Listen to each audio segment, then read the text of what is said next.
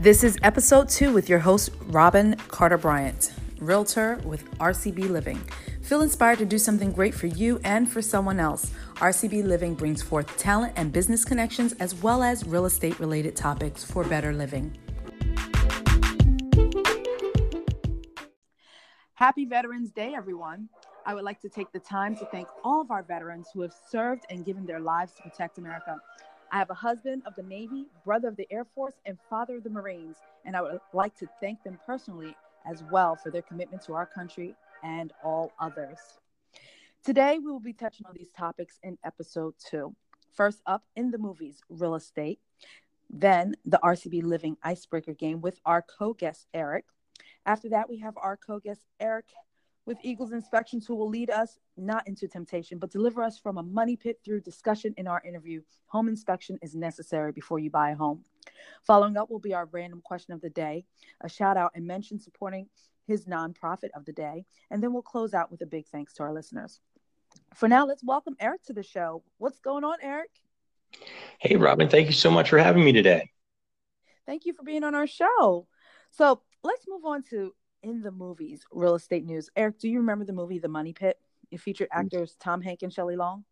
One of my favorites, absolutely. I bet. As a couple who attempt to renovate a recently purchased house, it was filmed in New York City and was produced by Steven Spielberg, or co-executive produced by, basically. But anyway, the moment the characters Walter and Anna take possession of the house, it quickly begins to fall apart. Okay, so the plumbing's not perfect. We'll get it fixed. It's not the end of the world. You didn't see that water. Look, this is an old house. It's going to need some work. You've got to expect that. I didn't expect that water. It had legs. A little work, a little care, a little imagination, and it's going to be great. It's going to be fun fixing it up. You'll see. Do you remember some of the things that fell apart? Yeah, just about everything, but some of them were, I still giggle just thinking about it. Yeah, there's the door frame rips out of the wall, the main staircase collapses, the plumbing is full of gunk, the electrical system catches fire. It just because I think there was something involved with I think the bathtub crashes through the floor and the chimney collapses. It was like something to do with a raccoon somewhere. But anyway, it's on the market right now in real life for $5 million. Hold on, I have the address. It's 199 Feeks Lane in Locust Valley, New York. With 8 beds, 8.5 baths, 14,000 square feet. Oh, my goodness. Eric, how long would it take you to do an inspection on a house that big? That would take the majority of the day just to do the walkthrough part, and at least a half a day just to type up that report. Oh, my gosh. my question to you is, they have this home advertised as perfect condition. What do you have to say about that description, since you are a home inspection specialist? Well, that would be the first one that I've seen in perfect condition. Right. We never find them in perfect condition. Even brand new, we find issues just because everybody's human. You're going to make mistakes, and it's important. It's important to have somebody like us check it so that even if we just catch those simple mistakes before they become huge problems. Moving on, are you ready for the RCB Living game, Eric? Absolutely. I'll do my best. All right. I'll ask you 3 questions, and you have to say the first thing that comes to mind as far as the answers go. You have to just choose one, though, okay? Okay. All right. There are 3 things you immediately see as an issue when completing a home inspection. Of the 3, which would you recommend to correct first, based on if the new home buyer could only fix one at a time? So, the first one is a home that has water stains in the ceiling, a home that has a long paint crack on the side wall, or a home that has white residue stains on the floor of the basement. Wow, that's a tough question. I would go with the crack in the wall if they could only choose one. Okay, and what do cracks on the wall specifically alarm you with? Like, what, not alarm you, but what brings, Sure. concern? Well, cracks could mean structural issues, and it's all about knowing how to evaluate the crack, because some cracks are very, very common, like a shrinkage crack, just from normal expansion and contraction, because We live in the Northeast where it gets hot and it gets really cold. So there's that expansion. So it could be nothing, but it could also be, and even though the cracks will look similar to the buyer, the inspector's specially trained. So he knows when I see a crack, the ones that are massively alarming and the ones that are, we see normal issues all the time. So it's really our job to kind of put it in perspective. Okay. All right. And the next question, you show up at an inspection and one of these fall on you. Which one freaks you out the most? A live snake, a live rat, or live nest of spiders? I don't even have to think about that one, the spiders. Oh my God. And I wish it didn't. I wish it didn't happen to me all the time. Yeah. Oh my goodness. I hate spiders. I don't care. Something creepy about them. And I didn't even know you were going to do that. I got goosebumps right now. I know. I've actually had a spider while driving. I had my sunroof open, and in a wooded area, one spider, like his string fell straight right in front of my face as I'm driving, and I almost like crashed. And it wasn't a small one; it was like a big tree spider. It was huge to me, like the size of a quarter. So that was like, I almost died. Like I literally pulled over and jumped out of my car, almost into traffic. It was horrible, but yeah. All right. So the next one, you show up at a house to do an inspection, and there's a very old, helpless-looking squatter sleeping in the bathtub. What is your most likely next move? Is it wake him up and ask him to leave, introduce yourself, offer your lunch, and make a new friend, or run out of the home and call the police? Oh boy, that's a tough one. I have a helpful nature, and I would absolutely give him my lunch. As I slowly walk him out of the house, because it's not a good idea for him to be there. But I would try to help if I could. Right. So you probably would look and see if they're harmful or not, or probably gauge it like I would, and probably just say, "Hey, gotta go." Yeah, definitely. Squatters are scary. You don't expect them to be there, and I've run into a couple of them before, and it's a scary situation. Sure, you don't know how desperate somebody is. You really don't exactly know what you're dealing with when you walk into that. It can be very nerve-wracking. Exactly. Well, thanks for playing that game. All right. So we named this episode Home Inspection is necessary before you buy a home. And we have you on the show for a reason. The reason is to basically explain what it is that you do and how your service sets you apart from others. So before you answer that question, I want to bring up the topic of miscommunication in regards to what a home inspection is. When you inspect a home, it's important for the buyer to be present. So what kind of questions do you get asked, and how involved are you in the whole process of the sale? Well, I mean, we're kind of there in the middle. Like a lot of the sale happens before we get to the house, and the buyer's really, really nervous. Most of them, unless they've done it a bunch of times. Right. So I actually spend a lot of time training our guys so they can handle, first-time home buyers and their special needs of just information. So we really educate, and that misunderstanding is just, or miscommunication about what a home inspection is we're not there to tell them what to do. We're to educate them so they can make better decisions in that next step in the process. We're not negotiating. That's the realtor's job. We're not doing an appraisal. That's the appraiser's job. We're there to just educate them so they can, confidently get through that next step. Right. And it is scary because, I've been at tons of home inspections, and sometimes, a home looks perfectly fine and you run into some issues that can be very scary, such as like we named before, like ceiling stains, right? Sure. And that can come from several things. And as soon as people see that, they're like, oh my gosh, the house is falling apart. Oh, yeah. And it could very well be an issue where that could happen, but it could also be something very simple to fix. And I think in my experience as a realtor, I've had certain inspectors will say, okay, they'll give a report, and that's the last you'll hear from them. They're not communicating with the buyer. They're not, they're just delivering a report in email. And then the realtor is looking at this inspection report like, I don't, I don't know. It's in red, so I guess it's something you should worry about, because what's the largest inspection report you've ever written? Like, how many pages? We over 100 pages is not uncommon in that house that you described for the money pit. Right. So can you imagine a realtor getting a package from their buyer that they just received from the inspector, and it's like let's just say 50 pages, right? And my job is to basically help them find a home that they'll be able to resell, because that's important to me, to make sure that they're happy with the home and it has equity and value in it. And then also to make sure that, it doesn't become a money pit. But I can't assert that to be true, unless they get a home inspection. I think, I don't have that expertise. So sure, they'll say, well, which one should I negotiate? And it's tough for me to say, well, look at it, tell me which ones you think.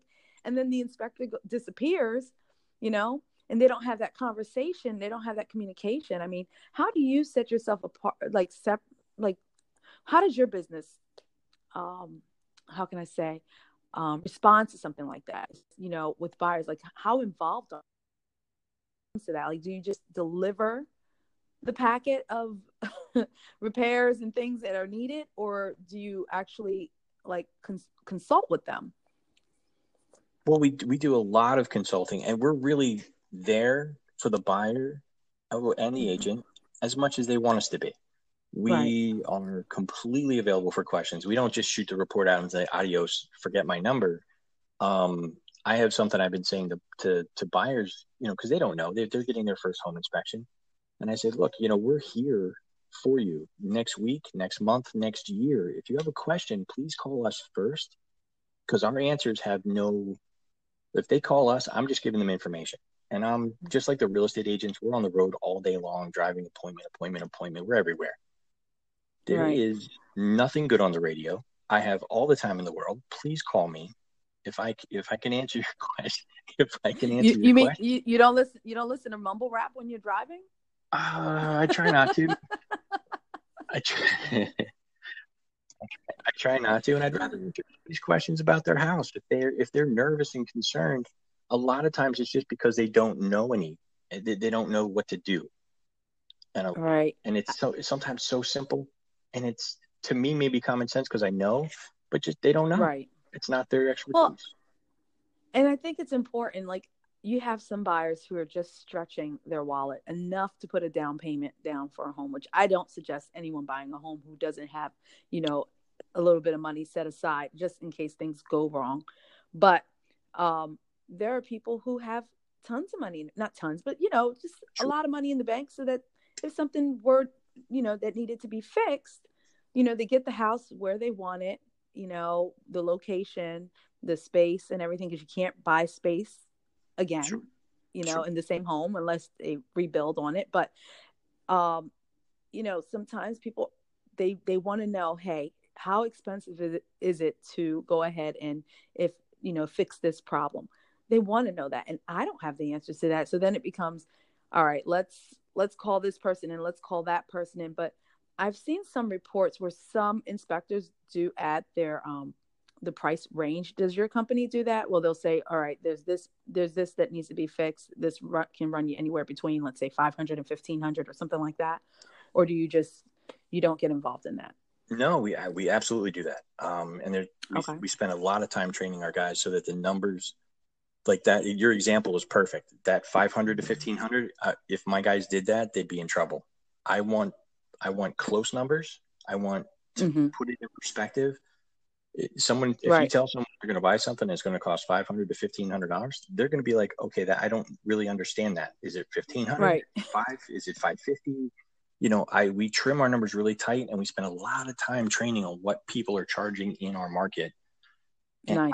Not that I want to, give them numbers just so they can have numbers, but to put it in perspective. Everything we do is to put the house in proper perspective for the buyer without scaring them. Right. And sometimes, buyers beware that sometimes that needs to take place. You know, you go in a home and you're like, whoa, right? Now tell me that, and then you have the realtor who calls you and say, hey, we have a home, we have a buyer. They need a home inspection. You know, they chose to go with you as a recommendation from, you know, myself or whoever, the company, however, but, please let us know how this goes. And then it goes haywire. How do you present that? Because I know that realtors can get a little bit, how's that called? Anxious to close the deal. Sure. And not all are very ethical, but, you know, how do you go about saying this home is a money pit? Or, you know, or do you who do you present that to first, or do you not, or you just, I don't know. How do you do that? Like, what do you do when you see a house that's a money pit? You're like, oh my goodness, this house is, like, if it's 10 years old and you're like, wow. Yeah, I wish we didn't see that as often as we do. And it is a delicate conversation because the realtor spent a lot of time trying to build a deal. The buyer at the point of the home inspection is super, super excited about moving in, and we've got bad news. We give it in the little pieces because you never know where the buyer or where they're at. So right. I might be talking to someone who could rebuild the entire house, and every time I give them a list of things, they're like, yeah, I got that. I can fix that. Don't worry about it. I knew that. I got it. Or the nervous buyer who's like, you mean I got to fix a faucet? I'm not buying this house. I mean, oh, I've had that. Yes. Right. We never know till we meet them, like, where they are in that giant range. And as far as the agent trying to sometimes influence our findings, that ethical question, we really try not to create friction. We're going to do our job exactly the same way, no matter how the agent will sometimes impress on us that we really shouldn't find too much, or we should find a whole lot because I didn't negotiate very well and I want more money to take off. Right. See, I find that in life, when you do business with people, there's some people you choose to do business with because, you know, you're on the same plane. Like, you understand, you're both ethical. You both have, you know, the same goals. Listen, we want the buyer to be happy. We want the buyer to be safe. We want the buyer to enjoy. And then, you know, then you have others who you do business with and you realize that you're not on the same plane level and you're not thinking the same. And sometimes I feel like it's almost better to not deal with people like that a second time. You know, it's like, thanks for a referral, but I don't think I can work with you on this. Maybe you want to give it to someone else. Have you ever referred another agent to someone else, or have told an agent that, hey, I really don't have the time, or I can't do this, or, you know, deter them in a way? We actually have, we like to have it as a less aggressive way of doing it. If we have an agent that ends up on that list, and thankfully so far that's been a kind of short list, every time they call after the first one, for some reason we just can't find space in our calendar. We're just so booked up. I get you. I could be sitting home doing nothing, yet somehow I don't have time. Yeah, I don't have time to, because I know the next question is, can you not do that, or not show this, or not check this? Right. Yeah, I don't want to be uncomfortable, and I don't want to put the buyers in a position where they may, you know, and I don't have a lot of control over that because they're not my buyer, but that's definitely not a place you want to be, especially as a thoughtful, caring business owner that wants to help their people. Exactly. So I've worked with several home inspectors, and some use low-end technology while others use high-end technology to perform and conclude the inspection. Where are you with technology with your business? We're all in, and not just like, we have specialized electronic tools that we use during the inspection, but we also have a lot of technology as far as booking the appointments, tracking the information. There's even a tool for our real estate friends to book an inspection right from their phone 24 hours a day and have access to our calendars. So nice. We have some neat things. And that little app that we give you, it's actually just a link would give the real estate agent access to every inspection they've ever done with us right there at their fingertips on their phone. Nice. So okay, some really cool products there. Plus we have moisture meters, electronic sensors. We do a lot of the high technology stuff to give the client a better inspection, because it gives us a better look inside the home without being destructive, because a home inspection is a visual home inspection, but the more electronics or information we can give the buyer, the better. So I had an inspection one time in the deep country of Cedarville, New Jersey, and it was an old home. And the inspector pulled out, I'm guessing it was a moisture meter, and placed it, but on the on the wall behind the stove or countertop area of the kitchen. And when he placed it there, it read something that basically told the buyer and myself that there was a leak coming in from the second floor roof going straight down into the back of the wall. And when they finally, I guess they finally, like, we renegotiated and repairs were done, they ripped out that wall, and behind it was, they had to do mold remediation because it was tons of mold behind it. Sure. Like, that is so spectacular to know that you have tools that can find things like that. Like, to the naked eye, you really can't tell. Sure. Especially if it's behind, I don't remember if it was tile or wallpaper or anything. Like, you just don't see those things. And it's not like the home seller, was trying to hide. They didn't even know it was there, Oh yeah. And your inspector actually used two things. He used his experience because he knew where to put the meter. Right. And he also knew that when he used it, to make sure that he could calibrate it right. So he wasn't just picking up, like, the tile will sometimes reflect that signal. So it's really important to have the tools, but even more importantly, to know how to use them. Right. Now, I know we had something happen over the summertime, a home, I believe it was in Franklinville or somewhere at Washington Township, in that direction. Mm-hmm. And a home just totally exploded out of nowhere. I don't know what they found out, but I do know some of the people that were they were responders at the site, and it was a tough thing to deal with. There's a tool that you use now. It's a gas tool or something. What tool is that? Well, it's a gas detector, and because sometimes you can have smells that smell like gas because they do put sulfur in the gas, so you smell it. But we have a little gas detector that'll separate the paint smell from actual natural gas, and it gives you the parts per million in the air. And then it's like a Geiger counter. You can actually walk, and as the levels rise, you're getting closer and closer to the leak until you and then you find the leak. Because sometimes I've walked in homes. I have a really keen sense of smell.